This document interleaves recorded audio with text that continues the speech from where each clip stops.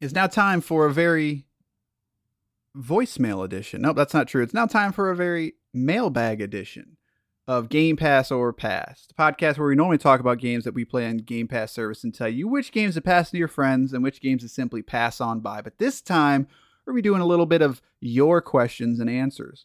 We got about 4 or 5 questions here that have come in over the past couple weeks. Appreciate it. Again, unfortunately, in September, we just did not have time to record, so we're making up for it in October. I should probably introduce us. I'm Corey. I'm joined by the mail carrier himself, Basher. I thought about doing that actually, but I realized I don't like walking in the snow. Yeah. Certain climates I would not do that. But luckily, we have the technology where this stuff was delivered and there was no snow involved. So we're going to hop right into it. These are your questions. Some of them are about Game Pass, some of them aren't, but we're going to hop in and just talk about it. The most recent one being, what do you guys think about the closure of Stadia? Do you think it will affect Microsoft's vision of cloud gaming? I changed that a little bit because your grammar was wrong. But I'm devastated. I'm beside myself. What are we going to do? Stadia, the cloud killer. Geez, is these. Who would have thought Google would axe a platform so soon? Who saw that coming, guys? What I'll say is, it honestly lasted longer than I thought it was going to. When Google said that they were closing down their internal studios, I was like, "Yep, that ain't gonna happen." Here's what I'll say, and we've talked about Stadia when it was first announced. I think on our State of Game Pass, we were like, "Yeah, other people are getting into cloud gaming."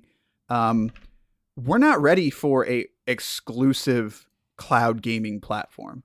And if we were, or if Google was going to try it, I still say, and I will say to every single time, the business model made no sense. You had to pay for the games, which is fine. But then if you wanted to pay for them and play them in higher fidelity, like the 4K 120 and to get proper surround sound and HDR and things, you had to pay $10 a month on top of that. It's the Netflix model. It's if it's Netflix if you also had to buy the movies. Right. Exactly. That's the part, and they're the same price.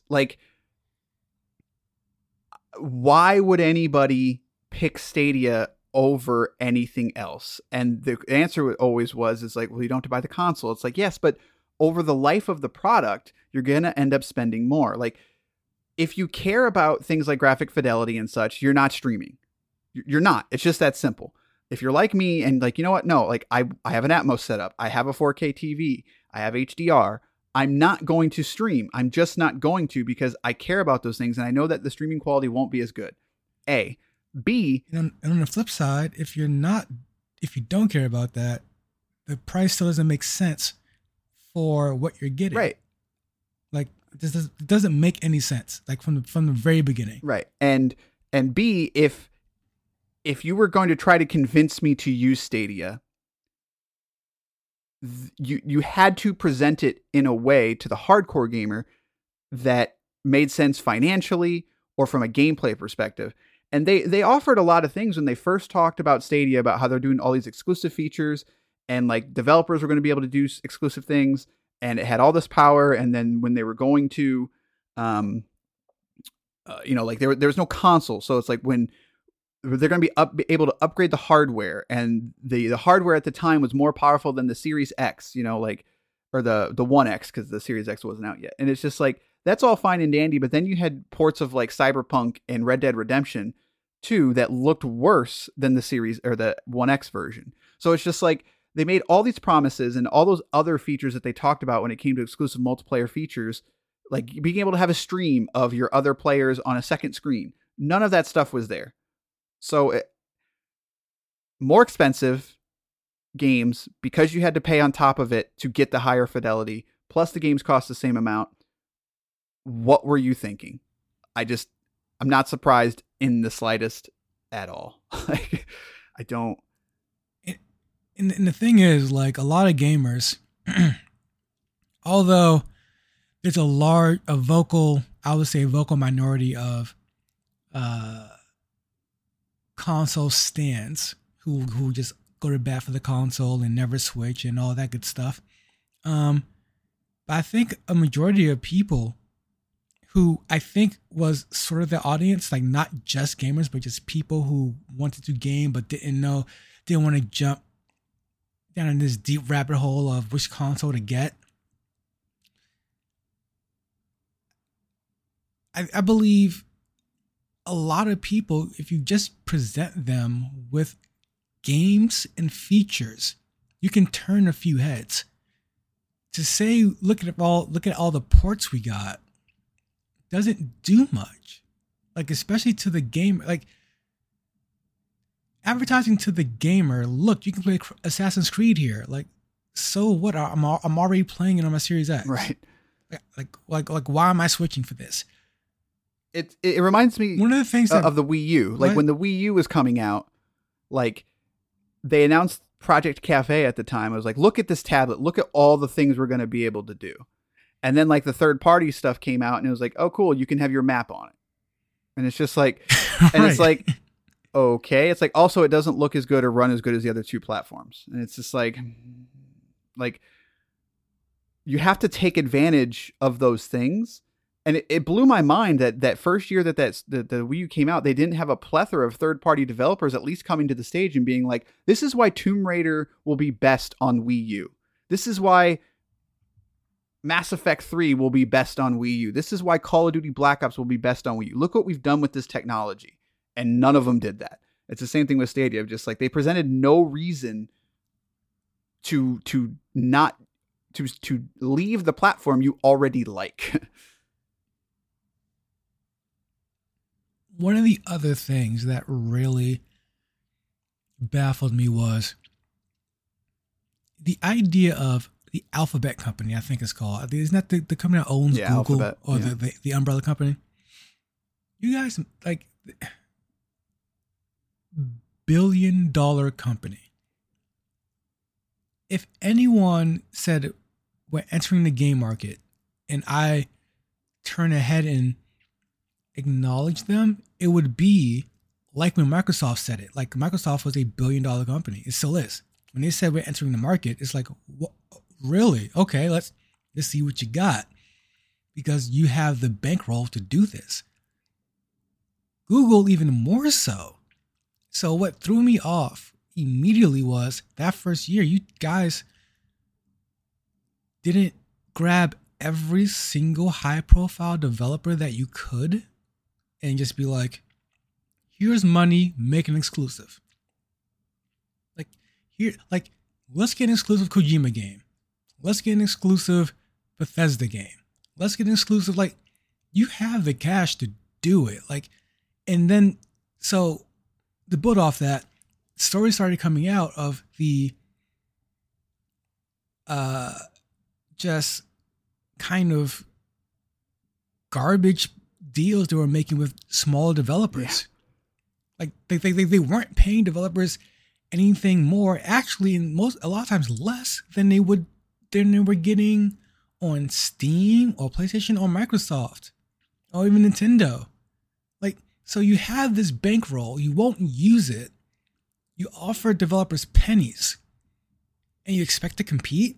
Like, I don't understand. Yeah, and from a development standpoint, as well as it's not like it was an easy port process either. And that's evident by the fact that supposedly this thing has way more power than the One X and the PlayStation 4 Pro did at the time. They advertised like it was like 8.4 teraflops or whatever, and the One X was 6.4 teraflops or 6 teraflops, and the CPU was so much better. But those games looked worse. So clearly the development process was not a simple port job kind of thing. So you want them to port to this, but you also don't want to pay them. And it's like, it reeks of just like somebody, and of course it's Phil Harrison who ran it, because if you know anything about him, he's gone from company to company. I digress. But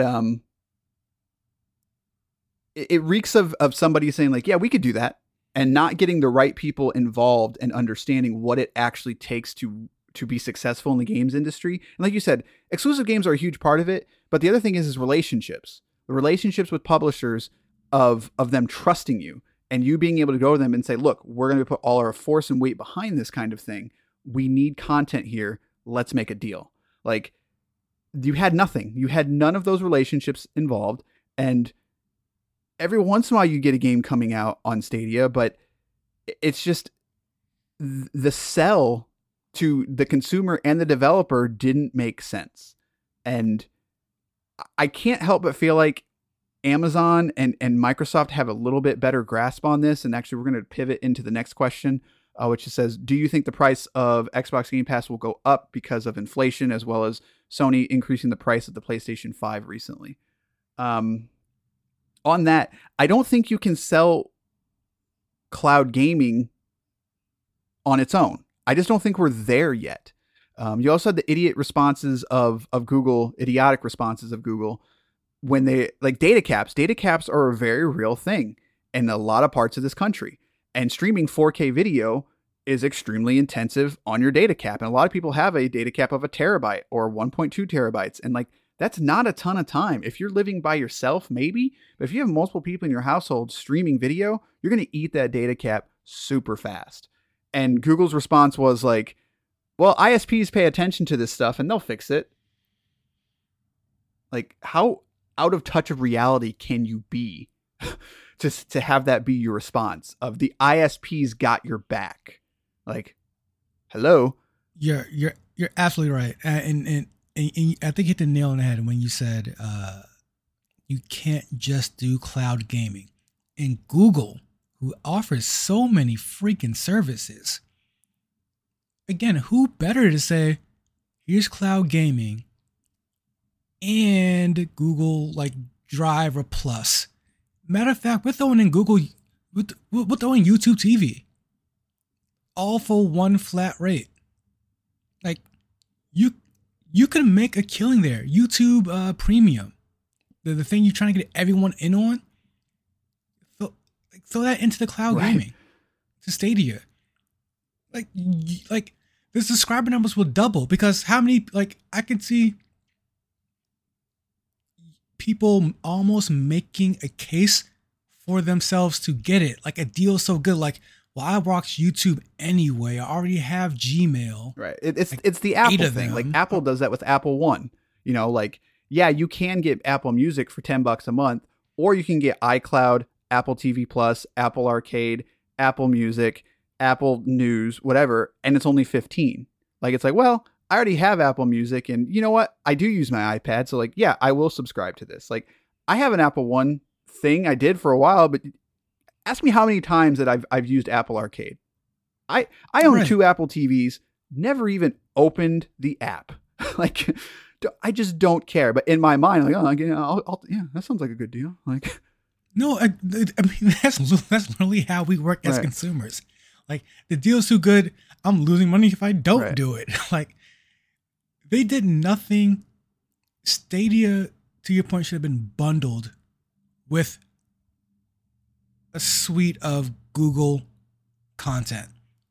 And instead, they made it its own separate service that has nothing to do with anything else Google, and is simply a gaming platform in an already dominated and crowded market. Like, there's just no way. There's just, you were dead on arrival. Right. And so, and to pivot this into the Game Pass question of prices and stuff. It's funny, as we were talking about this, and this is probably what like sort of put it in my mind. It's like, yeah, I do think we are approaching that time that Game Pass is probably going to go up right now. The question is that, like, I don't want to say why, because that's not what I want to say, but I guess, yeah. So I think the price of Game Pass will go up in 2023. What do you think? Oh, absolutely. If not sooner than later. Yeah. And it was always going to go up. Like, in my opinion, this price that we're paying right now and have been paying for Game Pass, Basic or Ultimate, it was always an introductory, get you hooked price. They did the same thing multiple times with their previous services, including Xbox Live Gold.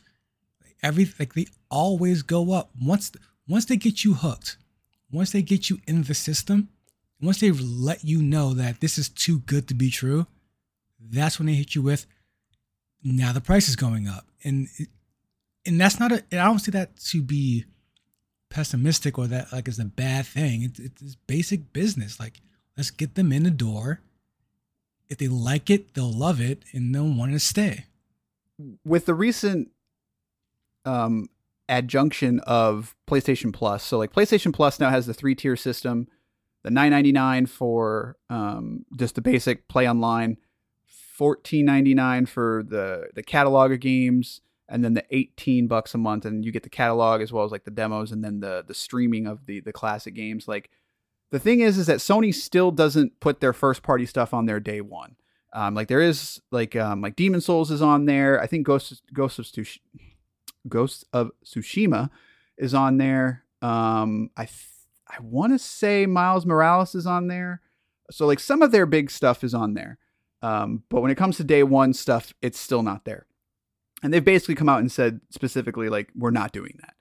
And Which I kind of respect. I mean, they have a quasi Nintendo model of we make better exclusives.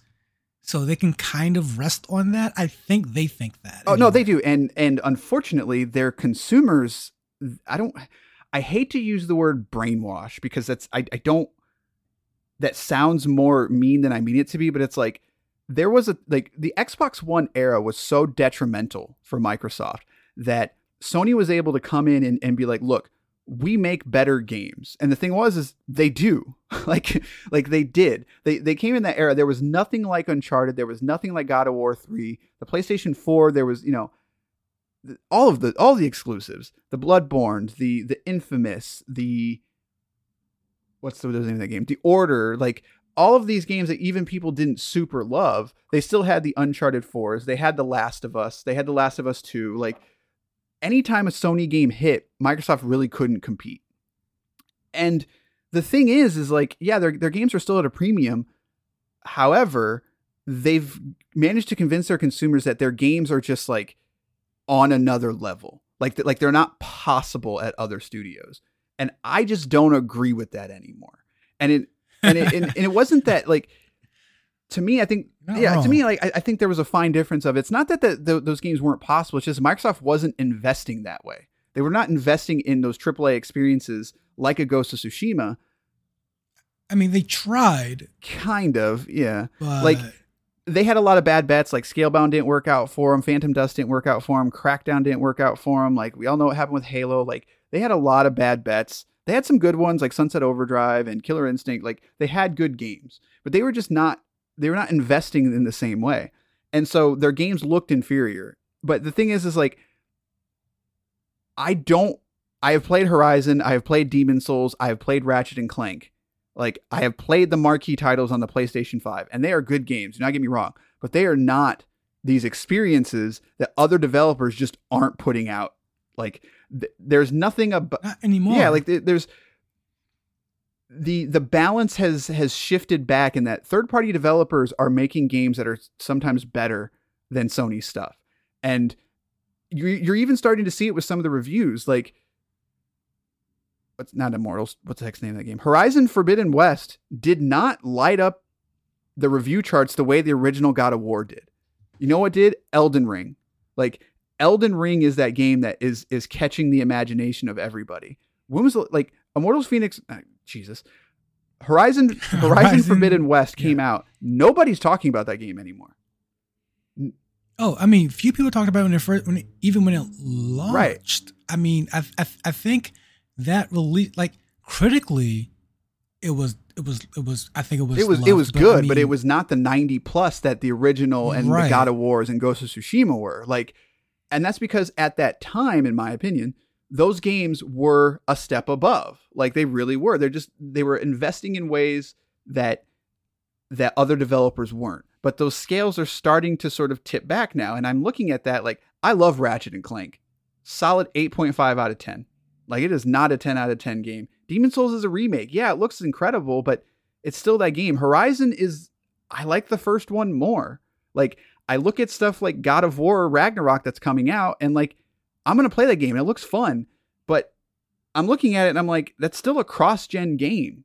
Like, and you're charging me $70 for it now. That's kind of rough, man. Like, I don't see that anymore. And to tie this all back in, for them to not be putting their games day one in PlayStation Plus, I'm not mad at them for it, but this mentality and their consumers are backing them up, like that their games are just beyond what is out there. I'm just like, I don't know about that one, Chief. Like, no, I mean, as a PlayStation guy on this podcast, like, I mean, I told this story before. The reason I have an Xbox Series X is because I got the PlayStation email saying registered to buy PS5, bought the PS5, sold it, got my Xbox One X Series X because there's simply nothing out for it and nothing coming out for it.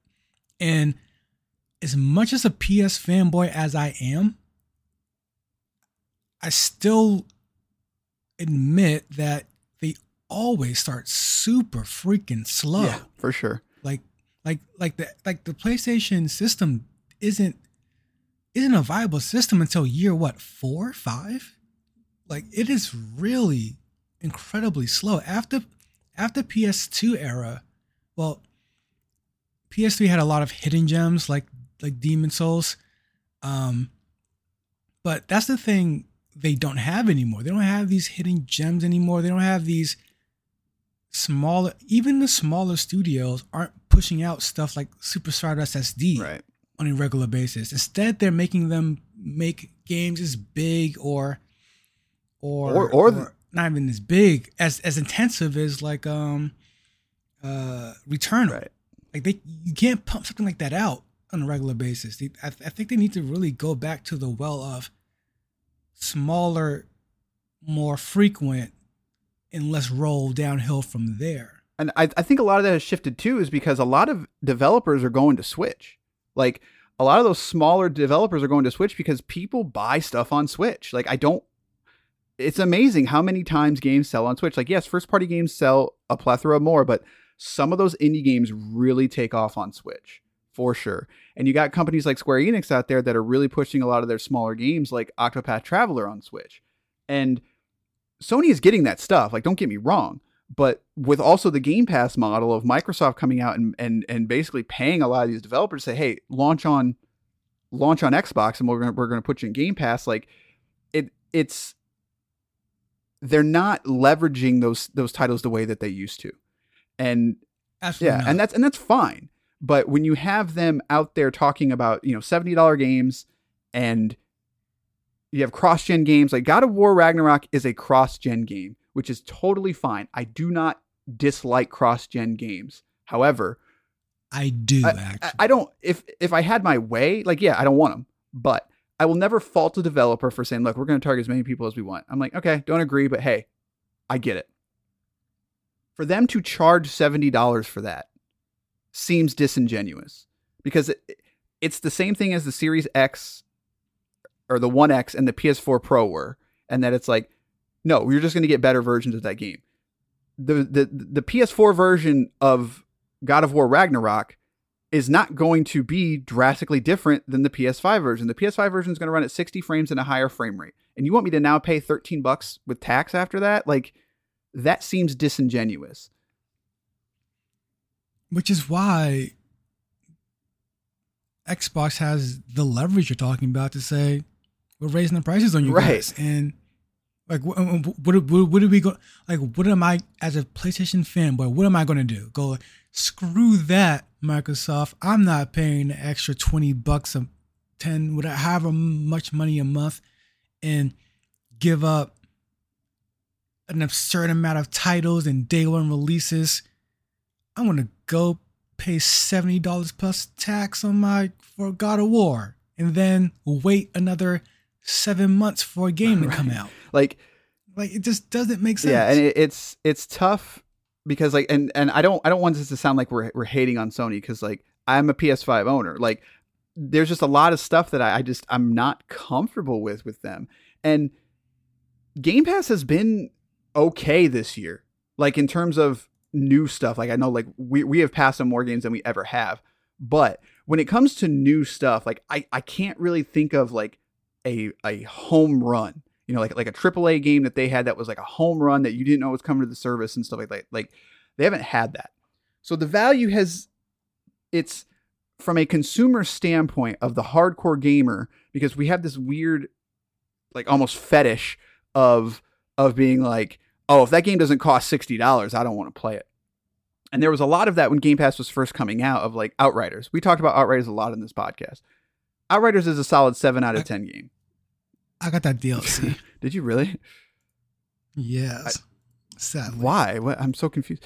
Drunken nights and stuff, whatever. Yeah, So like when that came out, people were like, oh man, Game Pass, best game ever, or best deal ever. And it's like, yeah, because you got a $60 game that you're normally going to play, blah, blah, blah, blah. But like I look at something like Tinykin. Tinykin's a better game than Outriders, like hands down. Like I like Outriders, but Tinykin is a much better game. But there's this weird thing of just like people look at the Game Pass drop and they're like, oh God, this is garbage. Like it's because it doesn't have those $60 titles on it like sometimes it does. And so there's this weird just like push and pull of whether Game Pass has been worth its value or not this year. And I think that's crazy. The amount of titles that we have played, while they're not AAA titles that are just fun games that I enjoy playing, has been high this year. And that's what I go to Game Pass for.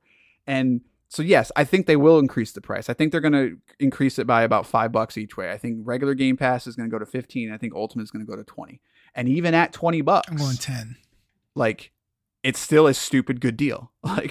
Like especially next year, I think they're going to be able to do it because you've got Starfield coming out. Starfield is a huge bet for them. That is the next Bethesda RPG. Like that is going to be big. It's going to be huge, and it's going to be not good. I'm calling out. I think it's going to be fine. But the people that play those games absolutely love those games, and I totally understand them. And it is what it is. You know, like it is what it is. But they can increase the price again to $20, and that deal still looks really strong. Whereas you've got the competition now who now charges 15 for something that's similar, but you don't get the day one games. You don't get the Starfields, you know? So like that's where I think that they can leverage it. And they also have Forza coming out Q1. Like, and there's rumors that Fable's hitting next year as well as Hellblade. So like, not to do the funny thing of like, wait till next year, but like the culmination of them buying all these studios, it feels like it's about to start paying off. You've got Redfall, Starfield, Forza, and what's the other one? I know I'm missing one. There's something that I'm missing. Like those are the ones that are announced for next year. And that's like $240, or you can spend $240 for the whole year and get all the other games with it. Like the value proposition is still there in a super strong way. So yeah, I think it will go up for that reason. And we talked about this, and I think that the insanely smart thing to do would be, it's time to get rid of gold. Like just do it. Like paying to play online is stupid. Sony still does it. Nintendo now does it, and Microsoft does it. There is not a better PR win than saying, look, you can now play for free on Xbox. Play your Call of Duty, play your blah, blah, blah, play your blah, whatever. Now free over here. But we're also increasing the price of Game Pass. Like, I think that's a win-win for them, because I don't think anyone's going to now think that Game Pass Ultimate is not worth it, because I think you can still look at the proposition of having Game Pass on PC, having cloud streaming, and Game Pass on console, and you're still be like, okay, that's worth it to me. And you can still have your base Game Pass for 15 on either PC or console, and you don't have to worry about the online play anymore. That's still comparable now to the competition at $15 of saying, I get the same thing over here and I get the day one games. Like, that's still a super, super strong proposition. Plus you get the PR win of saying, hey, you don't have to pay to play over here. Like, that's super strong. I think that would be a huge win for them, but that's just me. Oh, just do it. Just absolutely do it. I mean, again, like the way the zeitgeist works is the fanboys carry the torches for these companies. So by making it free, in quotation marks, when it's really just rolled into the price of Game Pass, you will see a bunch of fanboys on NeoGAF saying, look, we get to play for free while paying an extra $5-10 a month. Like they don't, they'll carry that positive media presence for sure. Right. And the last question we're going to talk about here is the Activision deal, that is still, I don't want to say in limbo, but that still hasn't closed yet. And the question here, I closed the page. Sorry. Let me see if I can get it back up. With a lot of pushback from UK regulators about the Activision Game Pass deal, do you think Microsoft will be successful in this merger? It's not really a merger. First of all, it is more of a acquisition. Not to be pedantic, absolutely. But no, I don't think there's any way that this stops. Like, oh no, I mean, all that means is someone in UK says you're not paying me enough. Like, can you do that? The more monies, please. Thank you. And like that plays a huge factor into next year. I think that deal will close next year, and I think that they're trying to get it closed in time for Diablo on Game Pass. Well, that'd be huge, man. Like, let me say this as a Game Pass subscriber, as a Game Pass supporter, even if I had my way, the EU would break it up. They would stop the merger. I've never been a fan of just major acquisition in the gaming industry. I personally do not support it. However, I get it. It's weird saying that as a subscriber. Like, it only benefits me, but I'm personally against it. So if by some weird way they do close it, or not close it, but break that up, like, I'd be 100% down for that, honestly. Yeah, I'm with you in that. When the deal was first announced, I kind of didn't care. That's not true. I was just like, whatever. Like, Activision's not a failing company or anything. Call of Duty's still the biggest thing in the world, but Call of Duty going exclusive at the time, we thought, I was like, I don't like, yeah, that's big ramifications, but at the same time, like, it does create competition in a way. And I didn't hate it. I didn't love it. I was just like, like, we'll see. Now it's this, Phil Spencer talks out of both sides of his mouth all the time. Like when we had the Bethesda deal, he's just like, this is about bringing exclusive games to Game Pass. And now we've got the Activision deal. And he's just like, no, we're going to keep Call of Duty on everything. Like, why would that doesn't make any sense. Why would we make it exclusive? And it's just like, whatever, man. Like, I still think Phil Spencer's a smart guy. And I think he's a very smart guy. Like, he's doing extremely well for Microsoft in the gaming section of it for sure. But there, just as a person who just wants better games, and I feel like you get the best games out of competition, I feel like Microsoft doing what Microsoft does in the business sector, and just by saying, okay, we're getting beat out, let's just buy them, I think it kills creativity. And I'm hoping with all these major acquisitions that hopefully this actually in a way steps up or makes PlayStation want to step up their process of how they make games and how often they put stuff out. Because I think worldwide, lifetime sales so far, PlayStation still has Microsoft by about 5 million consoles. It's not a huge lead. And on top of that, Microsoft has Game Pass subscribers onto a lot of these consoles. So it's like they don't even care that they're behind in sales. Whereas PlayStation needs people to buy these consoles, and they need people to buy these exclusive games for the attachment rate. I mean, that's where the money comes from, and it's going to be a lot harder if they don't do something to counteract this latest acquisition. You won't have Diablo. I believe soon enough. Like that, it won't be this year. It probably won't be next year. It might be next year. It might be the next installment. It won't be this installment, obviously, but Call of Duty, I think, might go exclusive. And at some point, you're going to need a shooter. You're going to need a dungeon crawler. You're going to need these games. And I feel like this is the perfect time to say, hey guys, go out and make these games for us. Like, instead of putting all your eggs in the God of War basket once a year, go out and just start making these cool games again. Like, not everything needs to be 60 frames, 120 games. Like, just make cool games. Like, when you go back into the PlayStation timeline, PlayStation library, PlayStation history, games like, look at it, the perfect example would be Demon Souls. That game, when it came out, looked like crap, played like crap. It was all around a crap game, but there was a premise there. A premise that people really jumped onto. And now look at what the Souls games are now.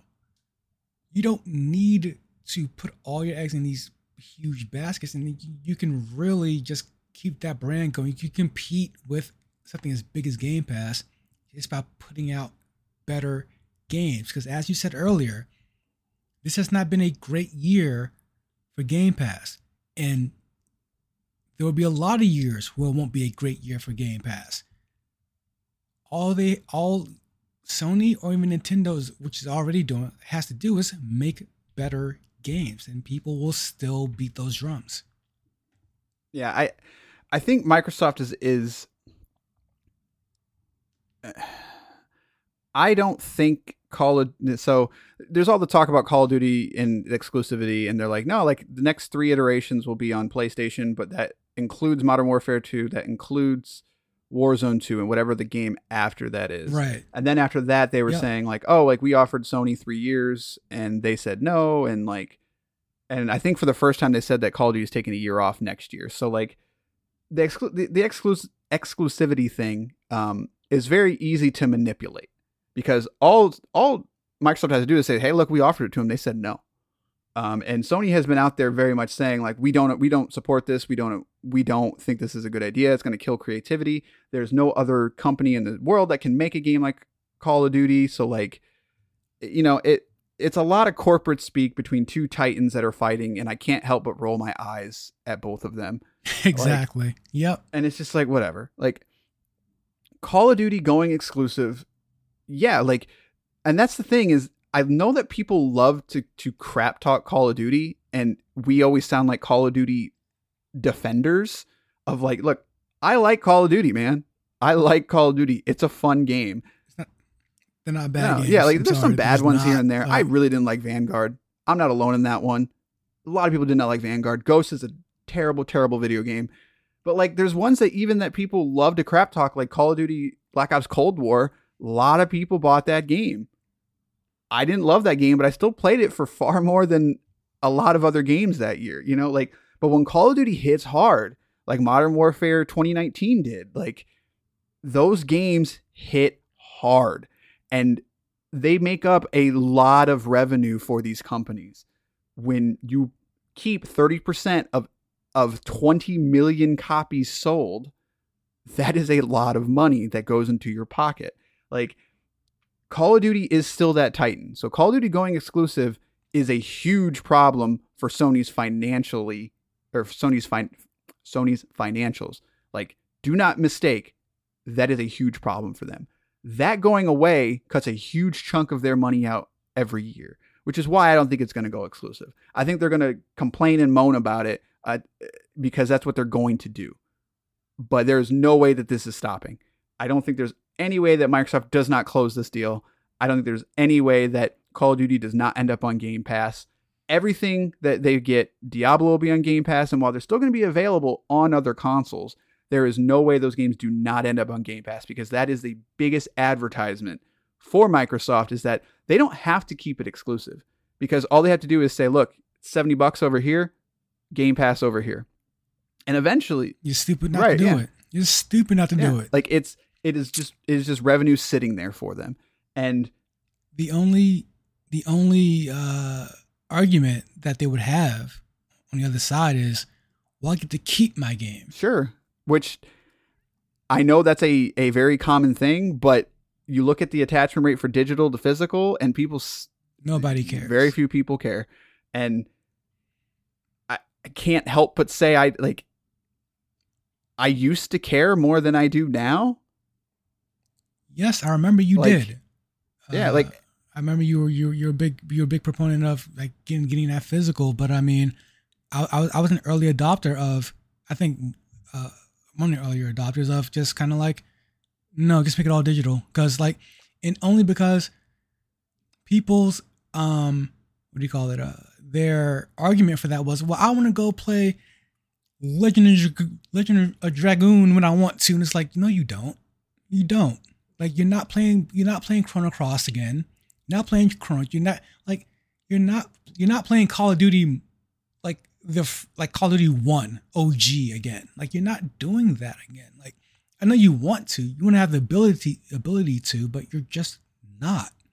And to pay full price for something you're not going to end up doing anyway, it's like I don't think most gamers are being realistic with that argument. For me, a lot of it was of being able to value my purchase a little bit more, but as well as let people borrow it. But the thing is those style of games just don't happen anymore. Like how many times does a game come out that someone wants to borrow? Like most of the time, no, everyone's buying a copy to play together. And with digital sharing, you know, like it's not a thing you're supposed to be able to do, but people have found their ways around it to where like every game, like my buddy and I on Xbox, we just alternate every game, you know? And so like I buy something and he buys something and we're able to play together. And I do that with a friend on Switch and I do that with you on PlayStation. Like, so the big thing is as long as one other person gets to enjoy it and you have a friend that can, I don't want to say help you, but you know, that goes in with it on you, you cut your spend in half. And that was a huge proponent for me. And as time goes on, digital sharing is going to get better. You know, there's the Xbox family or Xbox Game Pass family plan that's come out in several markets. It will come out here. Like it again is becoming too easy, which is a bad thing, to give up our rights to our games. However, from a financial standpoint and the fact that I will die one day, I don't care as much. Just simply because it's like, and that's what it is. It's just like, look, it cost me half as much to do this. Maybe I'll want to go back and play this again. I still have that option though, going digital. But the thing is like that physical doesn't offer me much anymore, except that it's more expensive.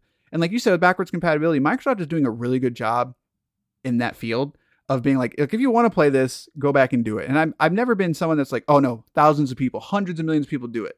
I am one of those people that if I want to go back and play something, I will. It doesn't mean I'm going to go back and dump 50 hours into it. I cannot tell you how many times I've played the opening 3 chapters to Max Payne and put it down. Sometimes I want to go back and do that. It's fun.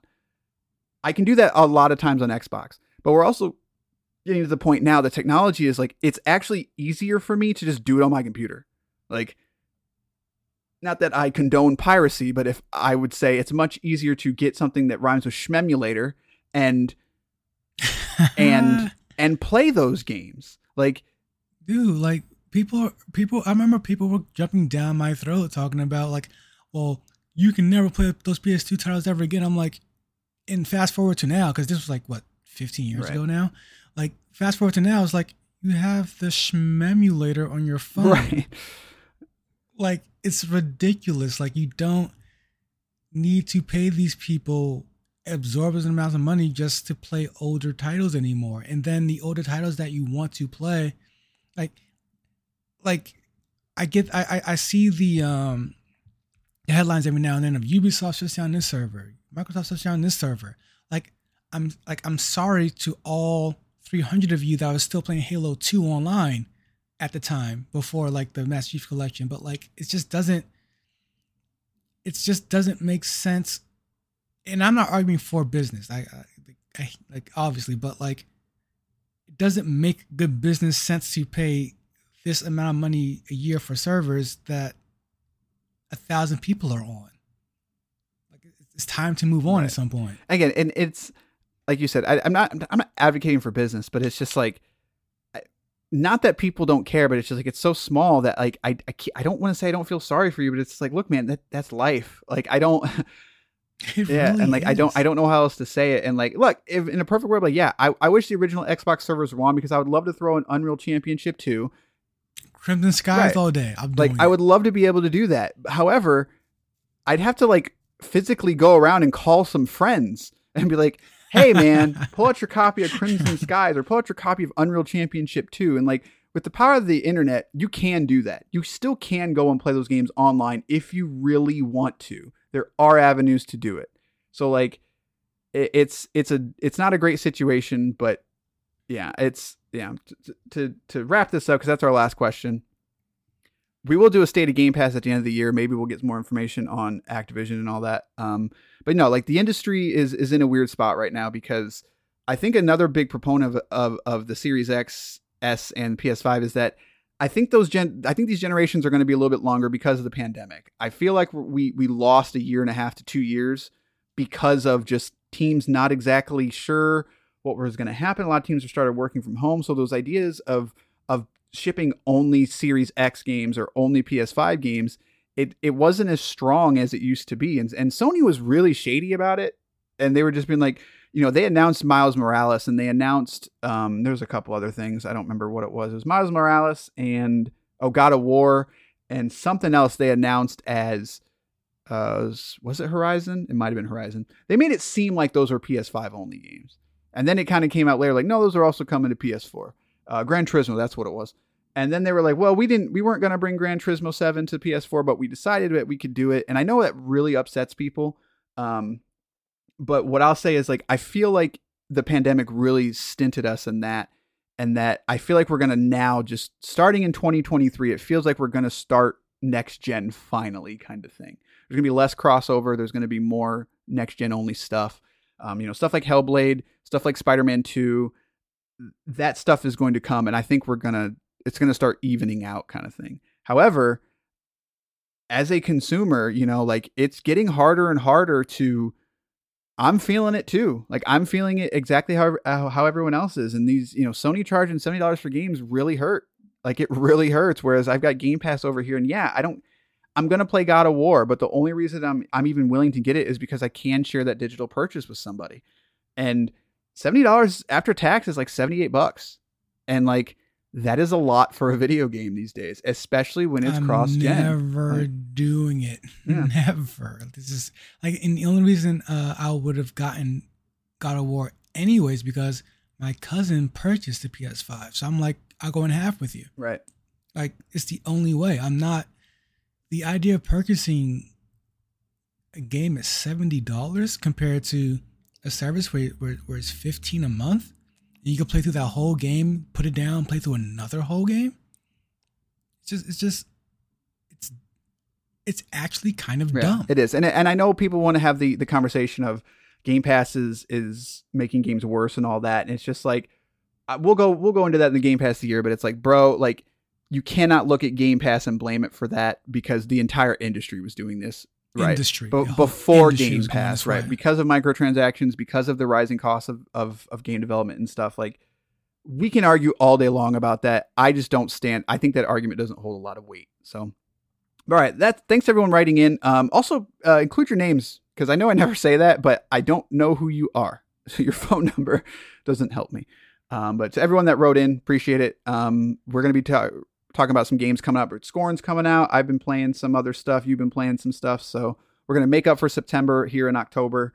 And then November, probably going to be a little bit lighter again. But then December, we've got Game of the Year and all that fun stuff. Game of the Year is going to be, we're going to have to set aside probably like a day for Game of the Year. Actually, no, I was thinking about that, actually. Not really, because I would say half the passes are just, we could eyeball, like, those are good, but they're not great. See, and I started doing that already, and I honestly, like, we say this every year, but this year it's like Microsoft and E3. Just wait till next year. There's a lot of games that I think are really good, but the thing is there are no like standout. Oh, I got you. Yes, that's right. Right, like this is the best game of the year, and it's like, right. I really like this game, but is it better than this game, kind of thing? So we will see. And originally Starfield was going to be kind of the Starfield and Redfall were going to be kind of like the weird wrenches, because it's like, well, those are going to be those AAA experiences, but those got pushed to next year. So, and we'll talk about Microsoft's lineup next year and stuff like that. and our state of the Game Pass, stuff like that. So, all right, that's going to do this episode, this bonus episode of Game Pass or Pass. We'll see you next time with a regular episode on some Game Pass games. Good day, sirs.